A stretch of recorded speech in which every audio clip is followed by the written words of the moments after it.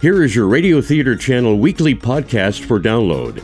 The RTC still has the very best old-time radio on the live streaming. And if it's music you love, tune in to the RTC Music Channel, where this link and many others are on our website at oldtimeradiolisten.com. Now, here's Jim. Thank you for joining us on this, the RTC Weekly Download. I am Jim Dolan, and today we have one more week of Christmas programs I hope you will enjoy.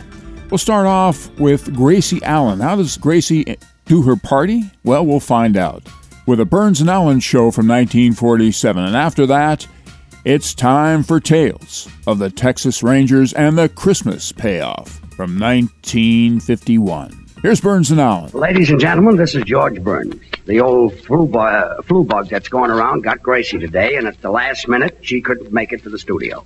It was too late to rewrite the script, but a very dear friend of ours stepped in and offered to read Gracie's lines. She's a very famous and talented movie star.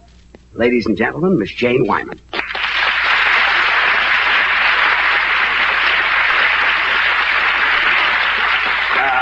Okay, Janie, from now on, you're Gracie. Take it. Another cup of Maxwell House coffee, George? Sure. Pour me a cup, Gracie. You know, Maxwell House is always good to the last drop. And that drop's good, too. Yes, it's Maxwell House Coffee Time, starring George Burns and Gracie Allen.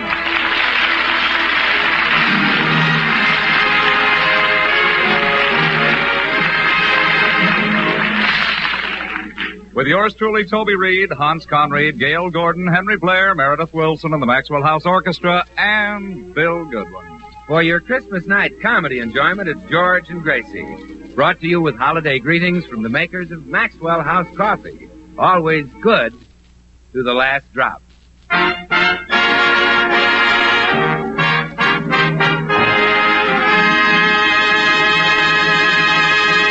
Well, it's Christmas morning as we look in at the Burns house, and George and Gracie are making their plans for the day.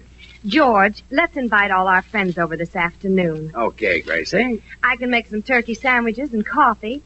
Oh, George, we'll have an open house. Swell, and then I'll pass around my cigars. Oh, but George, I can't open the house that much. Are you inferring that my cigars are strong? Well, remember last Christmas when poor Meredith Wilson smoked one? Yeah. Well, he turned so green, everyone hung tinsel on him. Well, I'll have Meredith go easy. Who else shall we invite? Well, Dr. Miller's wife is visiting her mother, so let's be sure and invite him, and then Bill Goodwin and Mr. Judson the Texan. Well, do you think a guy with Judson's millions will be happy with turkey sandwiches and my cigars? Oh, he's one man who loves your cigars. He says the cowboys use them in Texas. Really? Yeah. Only he says instead of cutting them up into cigars, they just leave them in one long piece of rope. I see. Well, let's call on Mr. Judson first. I think he's at the Ambassador Hotel, isn't he? Yes, he has 7, 8, 9, and 10. He's got 4 rooms? No, 4 floors. Oh, yes, I forgot he's broke. Come, let's go.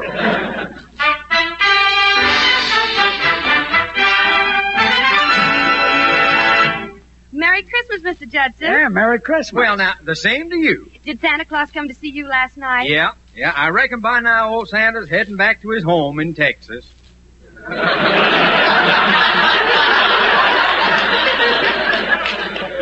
I think the old boy is supposed to live at the North Pole. Santa Claus don't live in Texas? No.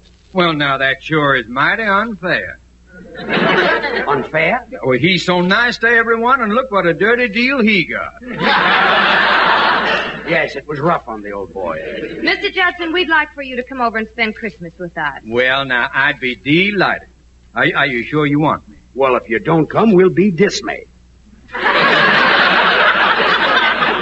us to pick you up later? No, you don't have to bother. I'll drive over in the old bus. What kind do you drive? A regular Greyhound bus. You own a Greyhound bus? Yeah. Well, now, I got on it one day, and the driver didn't have change of a $10,000 bill, so I bought the bus. Well, let's go over and invite Bill Goodwin, Gracie. See you at the house, Mr. Judson. Yes, and don't do anything fancy, Mr. Judson. Just it's nice little quiet get-together. Oh, that will be nice. We can sit around and swap yarns. Oh, do you like to knit? Well, I like...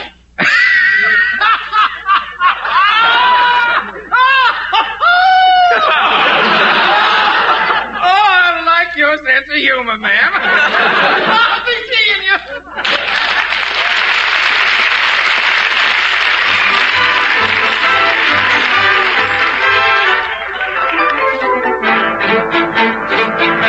I'm sorry we got you out of bed, Bill. Oh, that's all right, Gracie. I got up at 6 o'clock to look at my stocking. What'd you find? My foot. I forgot to take them off last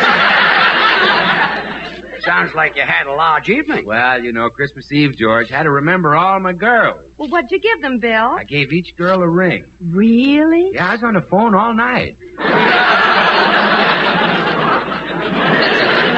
Generous little kid, you know. Oh, Bill, George and I would like for you to spend Christmas at our house. Can you make it? Oh, sure, Gracie. Count me in. I'll have plenty of my cigars for you to smoke.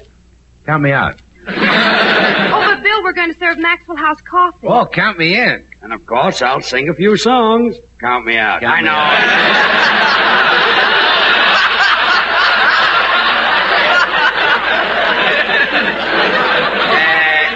Look, Toto. Yes.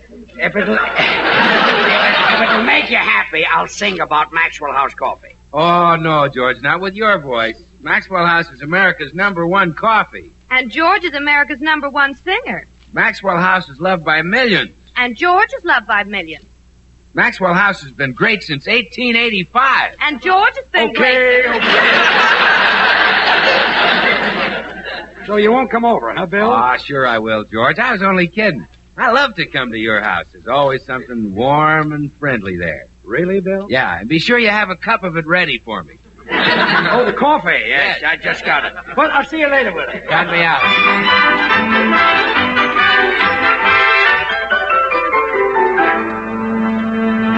Oh, I wonder if Meredith is at home. Oh, yeah, he's here. I can hear him tootling on that silly flute. Well, Merry Christmas, all. Oh, Happy New Year, all. Oh, we're having open house this afternoon, Meredith. Will you come over? Oh, you bet I will. Can I bring Fifi? Fifi, who threw that at me? Who's Fifi? Well, a young lady from Paris, France, with whom I had a date last night. That's who. Is that? What an evening. What'd you do? Well, knowing she was French, I played her some Ravel and Gounod. Oh, I bet those French games are fun. Gracie, they're composers. I played Fifi 17 selections on my flute. Yeah? What an evening. Well, I want to say there was only one disturbing element. What's that? I hear it. Now and then, Fifi would look at me and say, "Kel jerk." And that disturbed you? Yes. I don't understand French, and I was afraid the word "kel" might mean something uncomplimentary. No, Meredith, it means what? She was saying, what a jerk. Oh, thanks, Gracie. That takes quite a load off my mind. Being called a jerk doesn't bother you? Not at all, George. Jerk must be a term of endearment. All my friends call me that. Well, it's the same as spunky, yes. Yeah. Well, Meredith, you're really a case. You played 17 songs on the flute, and you didn't even give Fifi one kiss. Oh, yes, I did, George. The 11th number I played was One Kiss from the operetta New Moon. Be there at 12. The sociable will be over at 11. Goodbye, all. Goodbye, all. Oh, George, I'd better hurry home and get things ready for our open house. Okay, Gracie, and I'll go and invite Dr. Miller.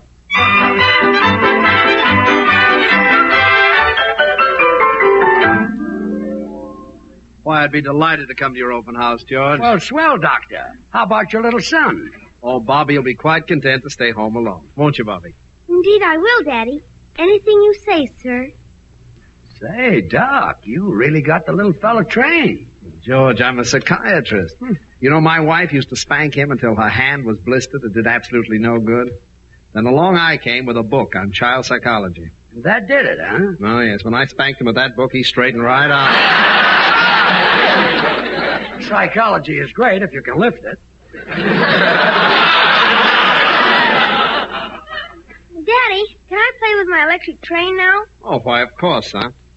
George, you're about to witness the practical application of psychology to the choice of a child's Christmas present. What do you mean? The assembling and operating of this train will teach Bobby many valuable lessons. Really? Yeah, now observe. Putting the tracks together will teach him how to work with his hands. See the sections of track, they fit into one another like... Bobby, get your hands off. Daddy's putting tracks together. Yes, sir. So I was saying, this teaches him to work with his hands. I can see that. Yeah. I can see that, Doc. Yes. Now, the next step is to put the cars together. Here, Bobby learns the lesson of observation. Which car comes first? I think the engine comes first like this, and then Son, you want to break things? Daddy will put the cars together. Yeah, kid, take it easy. You'll wear yourself out. Now I'll start the train. And here comes Bobby's lesson in coordination, George. He must figure out which way to throw the switch in order to send the train through the tunnel instead of crashing into those freight cars. Well, that's easy. I just throw the switch this way. Bobby, you please keep your hands off your nice new toy? I'll throw the switch. There. But, Daddy, that's the wrong way. Well, no, your father's a great deal older and wiser than you are, son. I know, but Daddy... Son, I'm trying to teach you something. Now pay attention.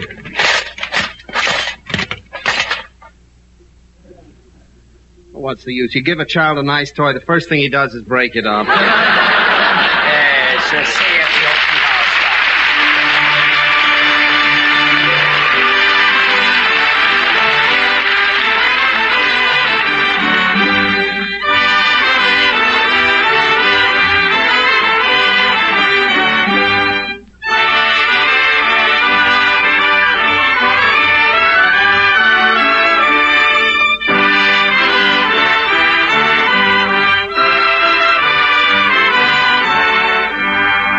Christmas. What a gay, festive holiday it was 50 years ago at the celebrated old Maxwell House Hotel. This was the day when Nashville's famous hostelry outdid itself in bountiful hospitality of the season. Now just listen to this bill of fare. Oysters in champagne, baked opossum, breast of white swan, roast Kentucky coon. These and other savories were served in regal style when Christmas Day came round. But with all the delicacies the old Maxwell House offered, its coffee was praised the most. A special blend whose rare and satisfying flavor captured the very essence of this joyous season. Today, perhaps Tennessee opossum and Kentucky coon are forgotten, picturesque traditions of an earlier Christmas day. But the rich and hospitable spirit they suggest, the spirit of old-fashioned Christmas cheer, lives on and on. This is the heritage of Maxwell House coffee. And it's in this spirit that the makers of Maxwell House wish you the very merriest of Christmases and the happiest of New Years.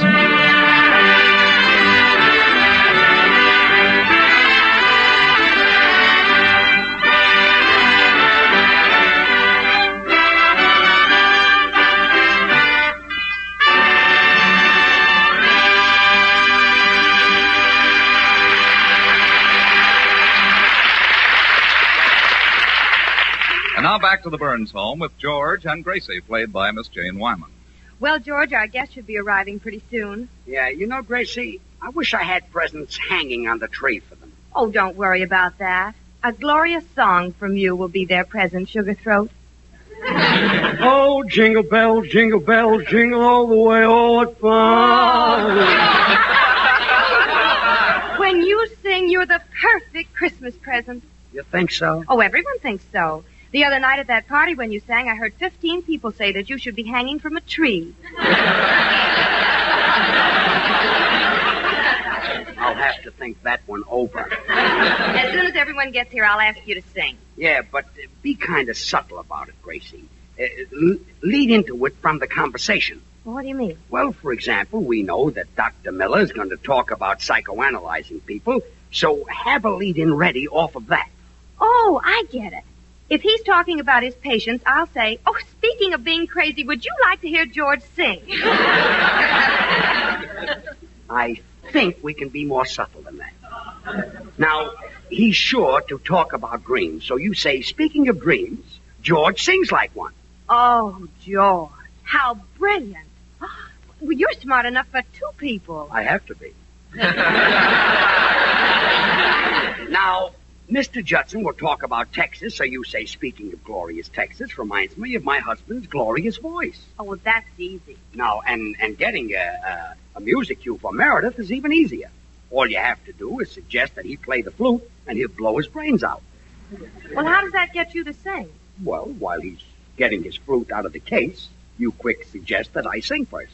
Oh, yes. I'll say, wait till you've heard George sing and then blow your brains out.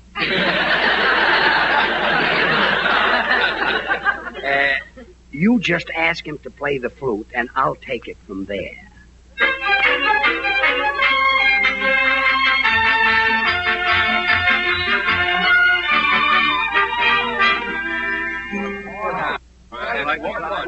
Quiet, everybody. Quiet.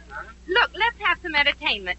Meredith, would you play the flute? Oh, I'd be glad to, Gracie, but I left it at home. Oh, well, that's too bad, Meredith. But we can have some other entertainment. Oh, very well. I'll regale you with stories of Mason City, Iowa. I don't want to be regaled. Every Christmas, Mason City has what is called the Mason City Corn Festival. This is held in Mason City. Well, you'll regale us later. Yes. Well, sir, again and again, I was chosen to represent the spirit of corn. They couldn't have made a better choice. Thank you.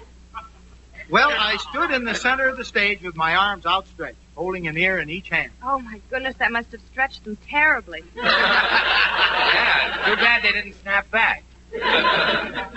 Still, they weren't the same ears you see now. Oh. They were ears of corn. And on my shoulders, I had a pumpkin. Well, that's the same one we see now. Chris, I'd like to see you in the next room for a moment. Excuse us, folks. Meredith will never stop talking about Mason City, so you'd better take your cue from Mr. Judson. Remember the one we rigged up for him? Well, you better tell me again. Okay. First, we get him to say something about Texas. Then you say, speaking of glorious Texas, reminds me of my husband's glorious voice. How about a song from George? Got it? Got it. So do it. Yeah, there we were. Oh, Mr. Judson. Say, little lady, I just had an idea. How about a song from George? Oh, speaking of a song from George, reminds me of glorious Texas. No.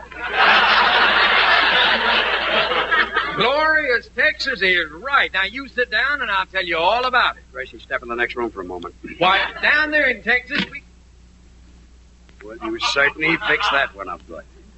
He says, how about a song, and you say that reminds me of Texas. Well, I'm sorry, George. All of a sudden, I just went into reverse. Well, go back to Judson and use the right gear shift. Your cue is speaking of glorious Texas. Well, now, don't worry. I'll do it this time. I hope so. and down there they've got... Mr. Judson. Yeah, little lady? Is Texas really as glorious as you say it is? Why, it's a paradise. The Texas sky is just as beautiful and blue as your lovely eyes. Oh, speaking of my... I said our sky is as lovely as your eyes. You really think my eyes are lovely? I sure do. Gracie, speaking of glorious Texas. Oh, speaking of glorious Texas, how about my hair? Well, that's mighty pretty, too. Like the gold of a Texas sunset. Gracie. Ever happen to notice my complexion? Yeah, it's as soft as the petals of a Texas prairie flower. Step in the next room for a moment. Again, you messed me up. Things like this wouldn't happen if you were a sane, sensible woman like Janie Wyman. Oh, now she's no smarter than I am. Well, this time I'll give my own cue. How? When we go back, you ask me how I used to celebrate Christmas when I was a boy. I'll take it from there. All right. Yeah, You having a good time, everybody? Oh, we certainly Oh, are. that's nice. Now, George, how did you celebrate Christmas when you were a boy? Well, when I was a boy, I was very poor.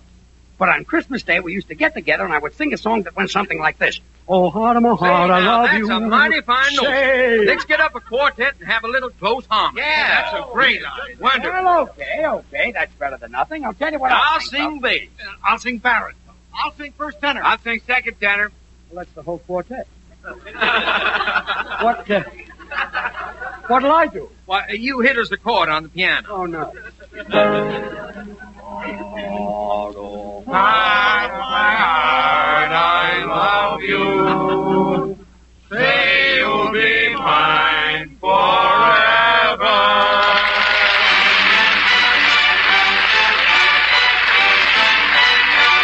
Here's Meredith Wilson with Chiffon setting of Victor Herbert's Toyland.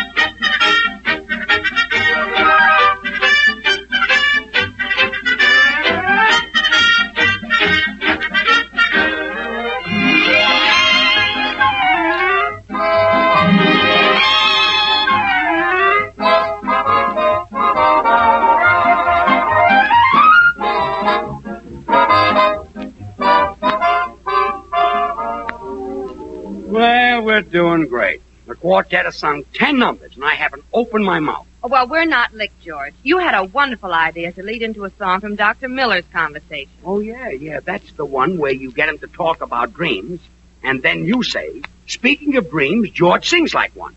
Oh, that's simple. A dummy could handle that. Well, start handling. Roll them bones, roll them bones, roll them on the square. Roll them on the sidewalk, the streets are everywhere. Step Melody and King. Look, Gracie has something to ask Dr. Miller. Well, yes, Gracie? I love to hear about your psychiatry cases. Have your patients had any dreams lately? Oh, yes. One of them had a horrible nightmare. Oh, speaking of horrible nightmares, George sings like one. Step into the next room for a moment. Well, you did it again. Well, I meant to say dream, George, but I opened my mouth and nightmare popped out. That's happened many times in your life. Well, we've got one more chance, Bill Goodwin. Oh, but we don't have a cue ready for him. With Bill, you don't need a plan ahead. You just go in there and say that you're going to make Maxwell House coffee. Bill will say Maxwell House is rich and mellow. Then you say my voice is rich and mellow, and we're in. Oh, well, that's easy. I just wait for Bill to say that Maxwell House Is coffee rich is and mellow. Rich and mellow. Right. All right, here we Let's go. Oh, Bill. Yes, Gracie? I'm going to make some Maxwell House coffee. Oh, swell. Well, Bill, what is Maxwell House? Good to the last drop. Oh, what else? Preferred by millions. Oh, say, Gracie, speaking of millions reminds me of this girl I met. She's the daughter of a Pasadena millionaire. Boy, is she rich and mellow. Oh, but what about Maxwell House?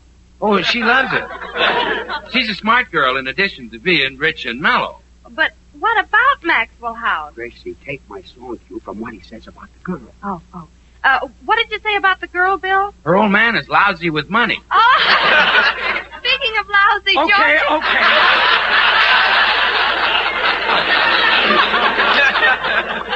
Well, you fix that one, too. You want to see me in the next room, huh?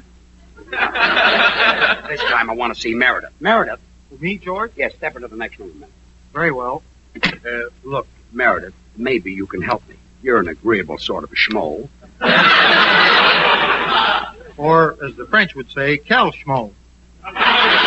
Oui.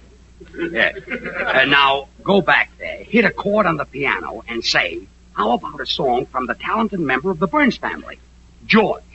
Oh, I'll be glad to. Good, let's do it. Yeah, there we go. All right, now, how about a song from that talented member of the Burns family? Yeah, let's have a song from Gracie. Oh, well, thank you, but I'm really not prepared. George. Yes, Gracie. You want me to do something? Yes, run get my music. Go, but I'll walk. You don't need music, Gracie. Sing that song you did for us last Christmas when Irish Eyes are smiling. Well, all right, Bill.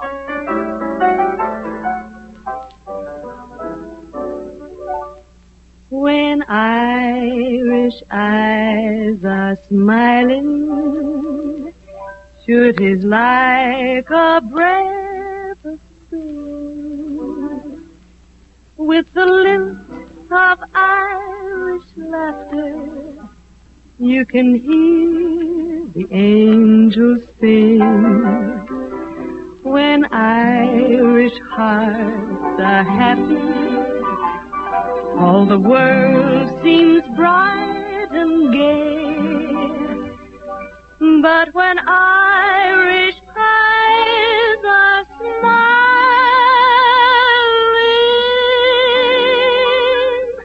sure they steal your heart away.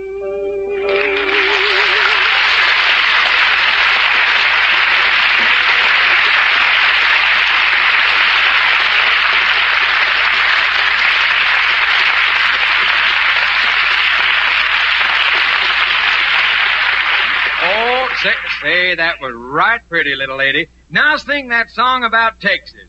Sure, a little bit of heaven fell from out the sky one day. That's Irish, Mr. Judson. Sing another Irish song, Gracie. Yeah, how about Kathleen Lavorney? Yeah, Rose of Tralee. Lakes of Killarney. Or The Wearing of the Green. My mother came from Ireland. Would anybody like to hear Cohen owes me $97? Cohen owes me $97. Oh, shut up, George. Cohen owes me $97. Gracie, sing a number. Cohen.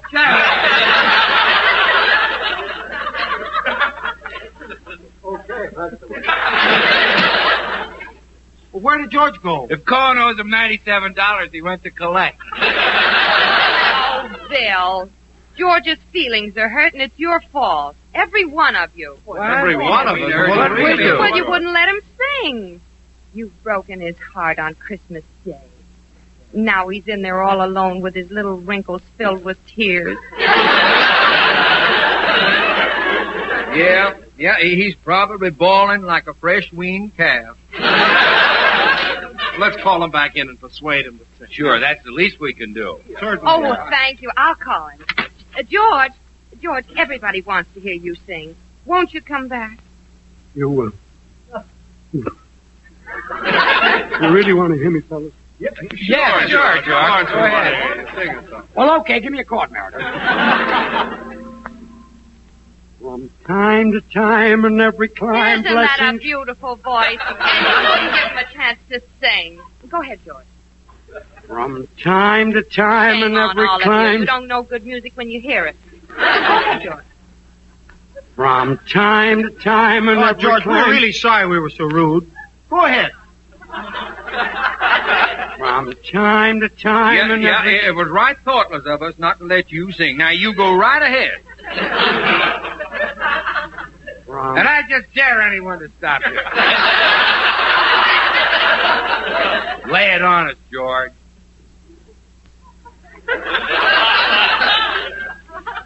From time to time and every climb. Sing your heart's content. Are you all through complimenting me? Can I finish my song now? Sure, go ahead. From time to time and every climb, blessings come Hello? from above. Who? To summer Oh, Toby. Oh, hey, everybody, it's Toby Reed. Invite him over, Grace. Yeah, he can sing in our quartet. Toby's got a swell voice. And more the merrier. Having a wonderful Christmas party. Yes, everybody's here. Oh, Mr. Judson and Dr. Miller and Bill and Meredith. Oh, no, don't bother to get up. Just where you are. Okay. Join us again on Thursday when we'll all be back. George Burns, Gracie Allen, Bill Goodwin, Meredith Wilson, and the Maxwell House Orchestra, and yours truly, Toby Reed.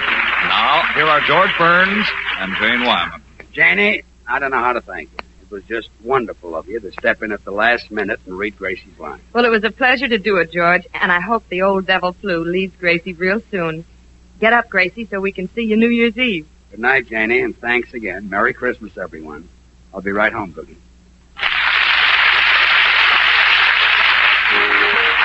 Hey, where do you live, Louise? In old Los Angeles. And what do you eat, Louise? Eat? I eat Jell-O. And from the makers of Jell-O, a Merry, Merry Christmas to all of you. We hope it's been a day of days with all your Christmas dreams come true, and we hope your tree is alight with joyful candles, while the Christmas angel on the top smiles down at the youngsters underneath.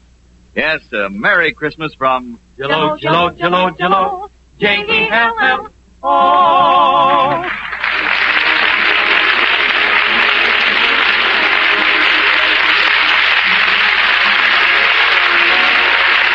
Thursday, good night and good luck from the makers of Maxwell House, America's #1 preferred brand of coffee. Always good to the last drop. The George Burns and Gracie Allen Show is written by Paul Henning and Keith Fowler.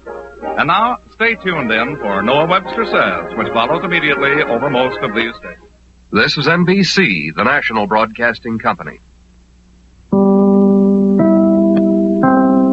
With Jane Wyman substituting for Gracie Allen, it's the Burns and Allen Show and Gracie's Christmas Party from 1947. Well, now it's time to go down to Texas. For Tales of the Texas Rangers, this is the Christmas Payoff from 1951.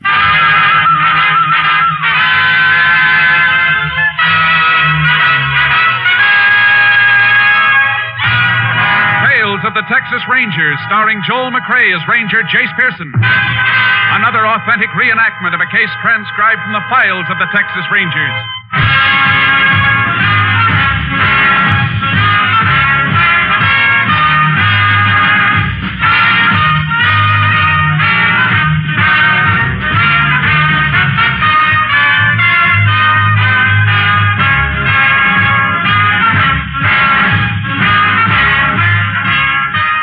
Dates and places in the following story are fictitious for obvious reasons.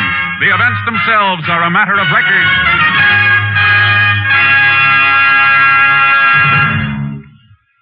Music means all things to all people. Music is relaxation, adventure, Elysian fields of dreams come true. And at this joyous holiday time, music is Christmas. We of NBC feel proud of our Monday evening lineup of truly fine music programs. Tomorrow means more fine music on NBC with the Railroad Hour featuring Gordon MacRae and Lucille Norman in The Happy Prince, a special Christmas Eve production to add to your listening pleasure. Also tomorrow there's The Voice of Firestone with guest Eleanor Stieber. Later there's the Telephone Hour with guest soloist Blanche Thiebaum. And tomorrow enjoy the Christmas program of the Mario Lanza Show with Mario Lanza, lovely Giselle McKenzie, and Ray Sinatra's orchestra. Yes, Monday is your invitation to music over most NBC stations. Make a program note to hear the Railroad Hour, the Voice of Firestone, the Telephone Hour, and the Mario Lanza Show tomorrow. Monday means music on NBC. Hear it on this station.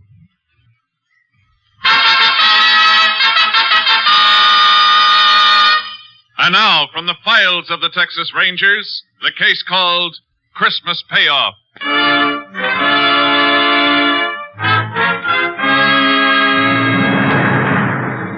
It is 4 p.m. on the afternoon of December 25th, 1940, in the small West Texas town of Rockfield. In his office, Dr. Edward Hartley and his nurse are just clearing up after treating an emergency case, which has taken the doctor away from his family on this Christmas Day. Doctor, before I leave, would you like me to stay? Alice, I would just like you to scoot on home where you should have been hours ago. And what about you? I think it's a shame. The one day in the year family should be together and you have an emergency. Well, anyway, old Mrs. Thompson will feel a lot better now for the holidays. Pretty nasty infection. Mm-hmm. Guess doctoring's the one business can't be run by a time clock. And nursing's a part of doctoring, so I leave when you do. Trapped. Sure would have loved to spend the whole day with the youngsters, though. No, they probably won't even let you back in the house. Well, Christmas got them so excited I don't think they even know I'm gone. Oh, by the way, you sure you won't have supper with us? I'd love to, Doctor, but... Oh, no. Huh? What's the matter? Doctor, you come over the window for a minute? Not another patient. I think so. Well, guess the Christmas tree can wait a little longer. Who is it? I don't know. Here, look. That man just getting out of the car. I don't recognize him. That arm must be in pretty bad shape. Bandage clear to the elbow. And why didn't he come in 2 hours ago? Huh? What do you mean? That man was sitting in that car 2 hours ago. Only was parked in front of the house next door. I wonder... Come away from there. What, Doctor, what... I don't want him to see you. Now, go on. What else? Well, just an hour later, when I took Mrs. Thompson out to her car, he was still there. And he meant it. He really meant it. Doctor, what is it? Alice, now listen to me. Don't ask any questions. I want you to get in the supply closet and stay there. What? Whatever you do, don't make a sound. No matter what happens out here, don't give yourself away. You understand me? Your life depends on it. What is it? Why don't we call the sheriff? I'm going to. Hurry into the closet.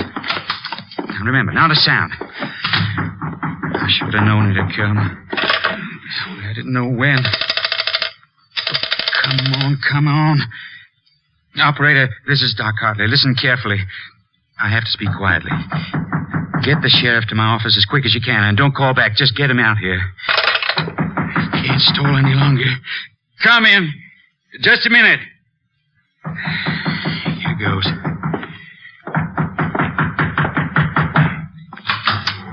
Yes? You Doc Hartley? That's right. Well, can I come in? Oh, of course. Come in. No, that's the supply closet. My dispensary is this way. Now, if you'll just get up on the table. Would you like to lie down? More comfortable for that arm. I'll sit. That's a lot of bandaging. What did you do to that hand? Think maybe I sprained it. You're the doc. Suppose you tell me. Always work this slow, Doc? Oh, I'm sorry. Where's your nurse? She's gone home long time ago. Not even supposed to be working today. This is Christmas, you know. Yeah, I know. Why don't you pull the last of the bandage off, Doc? Don't you want to see my hand? I know what's in it. Then I'll do it myself. Yeah. See? There's your Christmas present, Doc, in my fist. Nice 38. Don't you want it, Doc? Why are you doing this? Why? Maybe I shouldn't give it to you. You guessed what it was. Spoiled my surprise. Nah, you look like a nice guy. I'll give it to you anyway. Look at me, Doc. You know what it's for. You get Merry Christmas, Doc.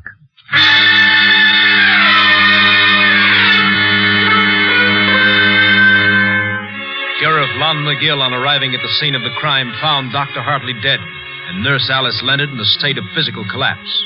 He immediately asked for the help of the Texas Rangers. Ranger Jace Pearson was assigned, joining the sheriff at the doctor's office a short while later. Photographer will be out of your way in a minute, Jace.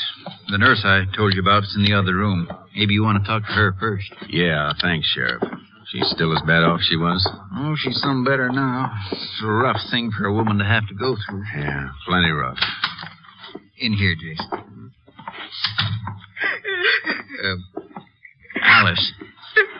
Alice, this is Ranger Pearson. It's Alice Leonard, Jace. Been Doc Hartley's nurse for 6 years. Howdy, ma'am. I'm sorry. I just can't seem to get a hold of myself. But it was so horrible. I know how you must feel, ma'am, but you'll be helping a lot by answering a few questions. I tried. Fine. Sheriff here has given me what you told him, so I won't put you through that again. Just want to clear up a few things. You know of anyone who might have wanted Doc dead? Oh, what sort of person would want that? Doctor was a wonderful man. Never had an enemy in his life. Sheriff, he'll tell you that. That's right, Jace. Doc was a real popular man in this town. I never heard a word against him. Friend didn't put him where he is now, Sheriff. Ma'am, you say you saw the killer's face? Yes, through the keyhole. You think you'd recognize him if you saw him again? Yes, I'm sure I would. Good. Now, from their conversation, would you say the doctor knew this man? No. Yet when he saw him through the window, he made you hide in the closet. Yes, that's right. He say anything at all about the man? No. Wait, I remember now. He said something about... He meant it. He meant it? Yes. What is it, ma'am?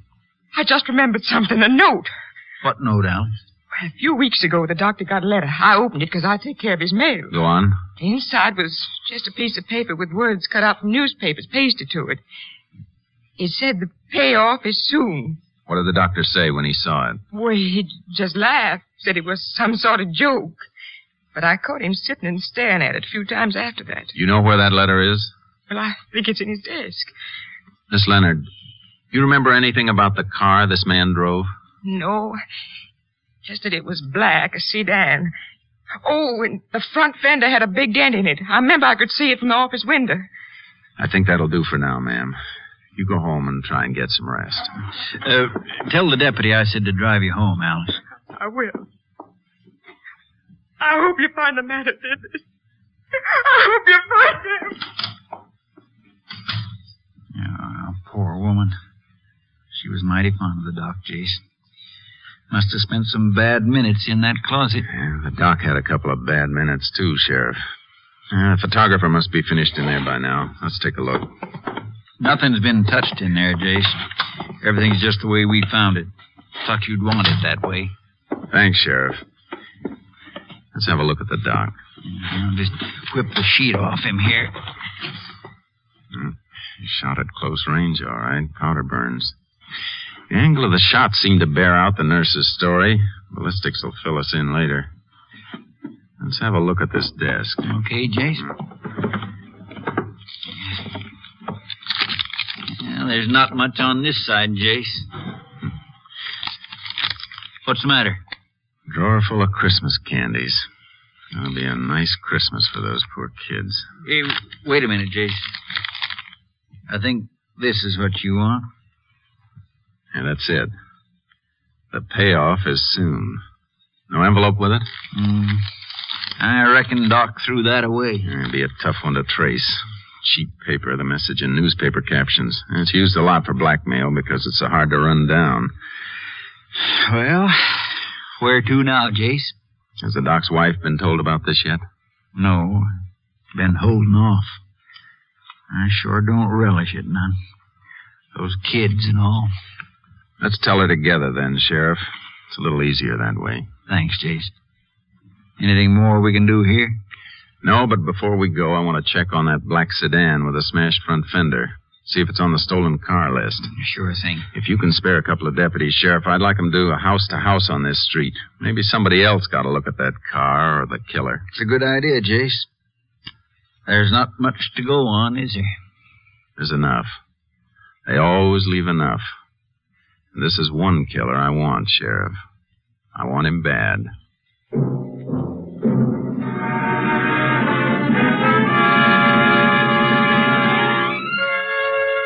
A black sedan with a smashed front fender was on the stolen car list. We finished our calls and left. 15 minutes later, we stood in front of a large, neat house on a well-kept street. Staring at the front door, Doc Hartley would never open again. Through the parlor window, we could see 3 laughing kids and proud grandparents around a Christmas tree. It was a rough doorbell to ring.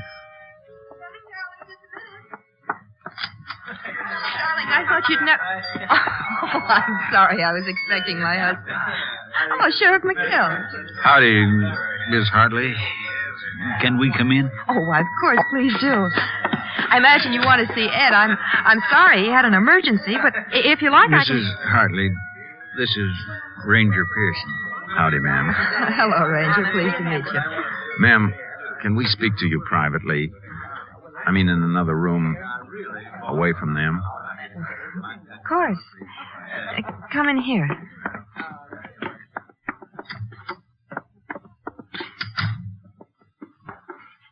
Well, what is it? Ma'am, it's best to say it quickly. Your husband, he's been killed. Oh, no. Here, you better sit down, Miss Hartley. I'm sorry, ma'am. How did it happen? He was shot, ma'am, by a man who came in asking for treatment. I want to find that man, Mrs. Hartley. I know how you feel at a time like this, but if you could answer a few questions, it'd help. I'll try. Has anyone threatened your husband that you know of? Did he seem worried lately? No. Did anyone call him today beside the woman he went to treat? Just a man. What man? A little past noon, the phone rang. Some man asked for my husband. I told him he was at the office on an emergency, and he just hung up. You recognize the voice, Mrs. Hartley? No. Just one more question, ma'am. Do you know of anyone who had a grudge against the doctor who'd have wanted this to happen? No. Nobody. Nobody except... Except who? Oh, I was thinking of that man, the one he sent to prison. Sent to prison, ma'am? I think I can explain that, Jace. You mean that Nixon thing, Miss Hartley? Yes. Well, it happened a couple of years back, Jace. A fellow named Al Nixon robbed the payroll of a gas cracking plant about 40 miles from here. Shot during the getaway, though. Came through here and forced Doc Hartley to treat him at gunpoint. You know what kind of stretch they gave him, Sheriff? No, I don't remember. You see, that was before I was sheriff. I was living at the other end of the county then. Well, anyway, seems Doc somehow sneaked a phone call while he was treating Nixon, and the police got him. Isn't that right, Miss Hartley? Yes. They sent him to Huntsville. Mrs. Hartley, I'm sorry to put you through this. We're going to leave now. Is there anything we can do for you? Nothing. There's nothing anyone can do. How will I tell the children? Oh,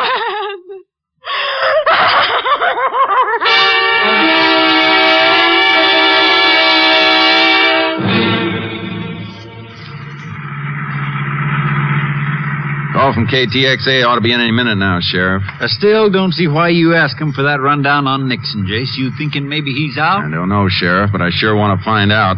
Nixon's got a real good motive for this killing. Well, I got to go with you on that. But... KTXA hold it, to Sheriff. Unit 10. That's KTXA to Unit 10. Unit 10 to KTXA. Go ahead. Have information you requested. Al Nixon, sentenced life term, Huntsville Penitentiary, December 1937. Money from gas cracking plant payroll never recovered. 10-4. Unit 10 clear. KTXA Austin. Well, that kind of kills that, don't it, Jace? Man with the best motive of all is serving life at Huntsville. It's still too good to pass by, Sheriff. What do you mean? Look, Nixon may be in Huntsville for life, but that doesn't change his motive. It's still good. So good I want to see him. I'm going to Huntsville in the morning.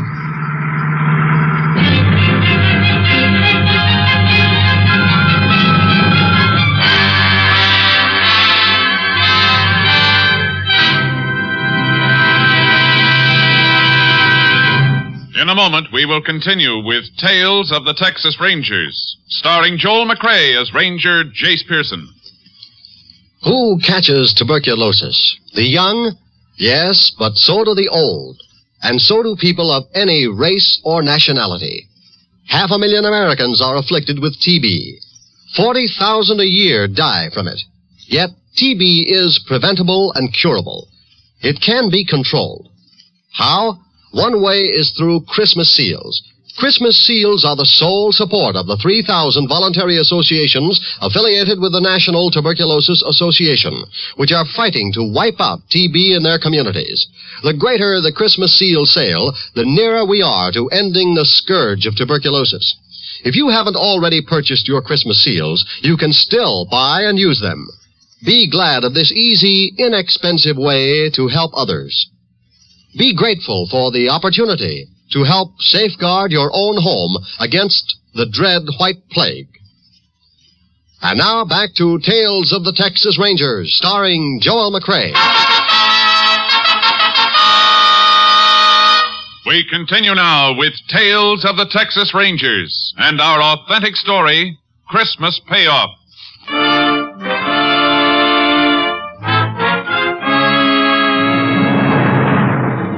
Next morning, I left Nurse Alice Leonard with the sheriff to begin the long job of trying to pick a killer's picture out of the gallery. Then I headed for Huntsville. I wasn't in the visiting room 5 minutes when Nixon was brought in. A brutal-looking little man who shuffled forward and sat across the table from me, waiting for me to talk. My name's Pearson, Nixon. Ranger Pearson. What do you want, a medal for remembering your name? I want some answers. And if I don't give them to you, you'll have me arrested, huh? You remember Dr. Hartley, Nixon? Yeah, I remember him. Look around. Ain't this good reason to remember him? He didn't put you here. You put yourself here. Hartley put me here. Oh, but don't you worry a head about me, Ranger. I'll make out. Yeah, you worry about Hartley. Hartley's dead, Nixon. You mean that? He's dead. Shot to death. Something funny, Nixon? Sure. Don't you get it? He put me in here, now he's dead, but I'm still alive. Ooh, you cops, you're all so smart, ain't you? Sure, you got me, but you never got the money. And best of all, Hartley is dead. You're in the right place, Nixon. So that's why you're here, huh? Maybe I killed him, huh? Sure, I'll confess. I just walked through the walls, knocked him off, and flew back like a bird. Phone call for you, Ranger. You can take it in the office. All right, guard. Thanks. You through with Nixon? Yeah, you can have him. This way. Hey, Ranger, arrest me. I killed him. In there, Ranger. Thanks. Hello? Sheriff McGill, Jace. How you making out? Old trail, Sheriff. Nixon's no help. How'd you come out? Nurse picked out a picture, Jace. Swears it's him. Fella named Lou Crowder. You run a make on him? I sure did. He did the last 2 years in Huntsville. Released a week ago. Beginning to fit, Sheriff. Any more on that car? I was just coming to that. They found it about 100 miles from here. Abandoned in some brush just outside of Crest City. I want to see that car, Sheriff. Tell him to hold it where it is. As soon as I talk to the warden, I'm heading for Crest City. Want to meet me there? Sure thing, Jace. Meet you at the hotel. Never can tell what's coming, Sheriff. That cold trail's all warmed up again.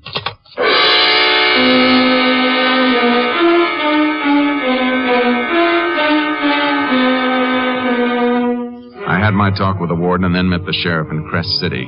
As we headed for the spot where the abandoned car had been found, I kept thinking of Doc's wife and her 3 small kids. I was getting closer to a killer, and I liked it. Oh, I don't know, Jason. No matter how I figure it, there's always a couple of loose ends. Well, then try this, Sheriff. Al Nixon is doing life for a payroll robbery, and he's convinced it's Doc Hartley's fault. Now, that payroll was never found because Nixon hid it someplace before they got him. Yeah, I follow that far, Jace. In Huntsville with Nixon was Lou Crowder. Now, Nixon knew he wasn't ever going to get to use that money, so suppose he made a deal with Crowder. Crowder could have it if he killed Doc Hartley. But what was to stop Crowder from just digging up the money and not killing the doc? Well, Nixon's too smart for that, Sheriff. Probably set it up so he'd let Crowder know where the money is after he was sure of Doc's death. Yeah. It figures all right. But how would he let Crowder know? By letter, Sheriff. The warden told me Nixon's already written Crowder 3 times. What good would that do? All mail coming out of Huntsville is censored, Jay. I know, but the 2 men had plenty of time to rig a code when they were together in the pen. Then a letter could be the answer. That's right. Yeah, the highway patrol car up ahead must be where the car is. Yeah. Yeah, this is it. Howdy. Howdy, fellas. There's a car, Jace, just behind this brush. Jace, even if your figuring's right, what do you reckon this car is going to tell us? Just one thing, Sheriff.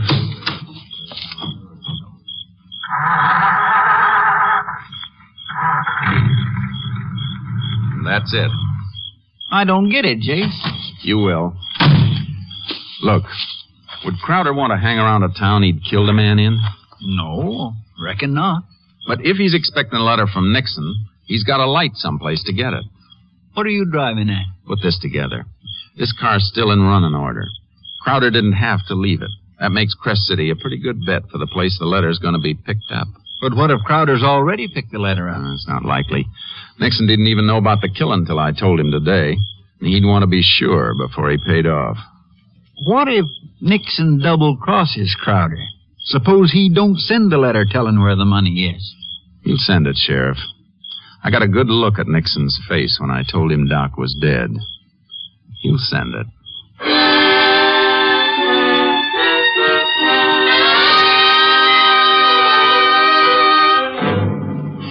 Back in Crest City, the postmaster agreed to notify us the minute he got any letter postmarked Huntsville without giving it out. The very next day, the letter was there.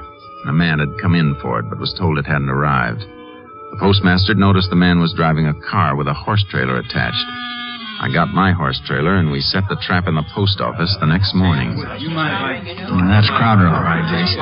He got the letter. Shall we take him? No. Hold it, Sheriff. What's the matter? I don't want to take a chance. He's probably armed. Some of these people may get hurt. Well, what are you going to do? Give him a lead and tail him. All right, let's move up the front door and see where he goes. I've been expecting that kettle up, if you want. The only thing is, he just got in that car, Jace. Yeah. The one with the trailer. He's pulling out. Come on. You reckon he'll head straight for that money? Yeah, there's no doubt about it. He's not pulling that horse trailer for nothing. He must be heading someplace he can't use a car. It's all right with me. We'll get him, Sheriff. Wherever he goes, we'll get him.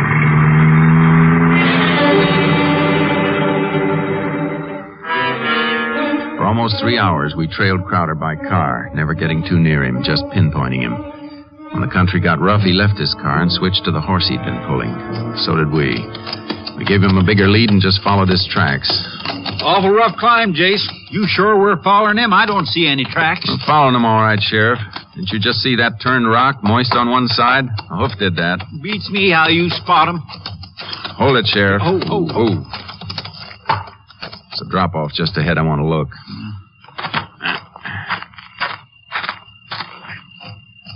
See anything, Jay? Shh. Hold it. He's just over the drop, about 20 feet. Is he digging, Jace? Better than that, Sheriff. He's found it already. Now, look, Sheriff, he's in a dead-end canyon. I'm going down after him. You cut along this ridge and close in from the base. All right, Jace, but be careful. Come on, boy.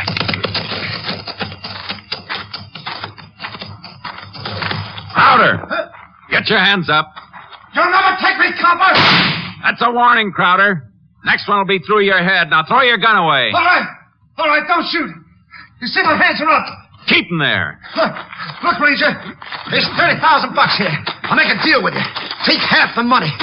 Just give me a chance. Like the chance you gave Doc? You're not going to get that money. No, you don't. Give me that knife. You all right, Jace?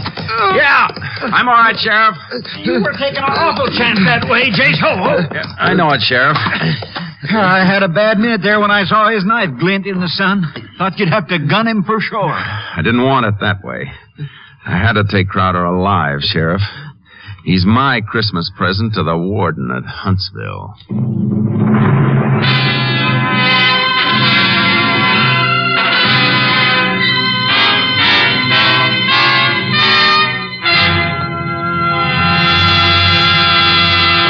In just a moment, we will tell you the results of the case you have just heard. With Christmas just around the corner, we at NBC hope that you all will have a joyful, happy holiday season. With the program scheduled on the NBC radio network, we will try to add to your listening pleasure as you relax and tune for your favorite entertainers.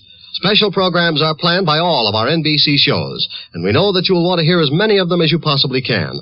To put it in musical form, here is a holiday wish from the NBC Chimes. Happy holiday, happy listening, happy holiday, happy listening. NBC wishes you a season of good cheer, a merry, merry Christmas and a happier New Year. Happy holiday, happy listening, happy holiday, happy listening. Yes, from all of us at NBC to all of you throughout the country comes this sincere, hearty wish for a Merry Christmas.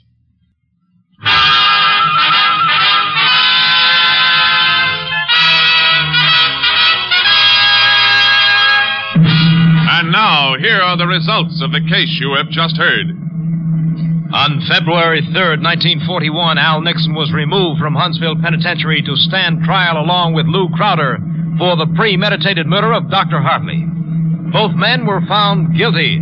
The sentence, death in the electric chair. This is Joel McRae, folks. I just want to say I hope you'll all have a happy holiday season and many more to come. See you next week. Next week, Joel McRae in another authentic reenactment of a case from the files of the Texas Rangers.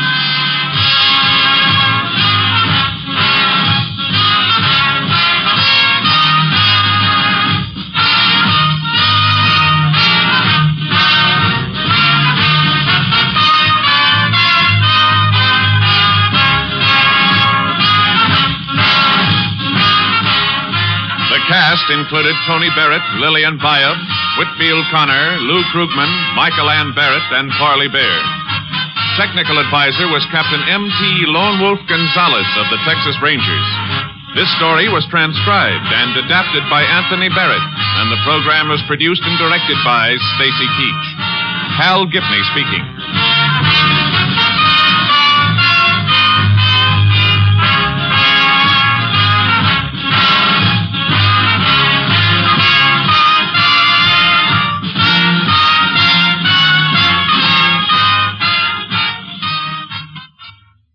Next, it's The Big Show. All this and Tallulah, too, on NBC.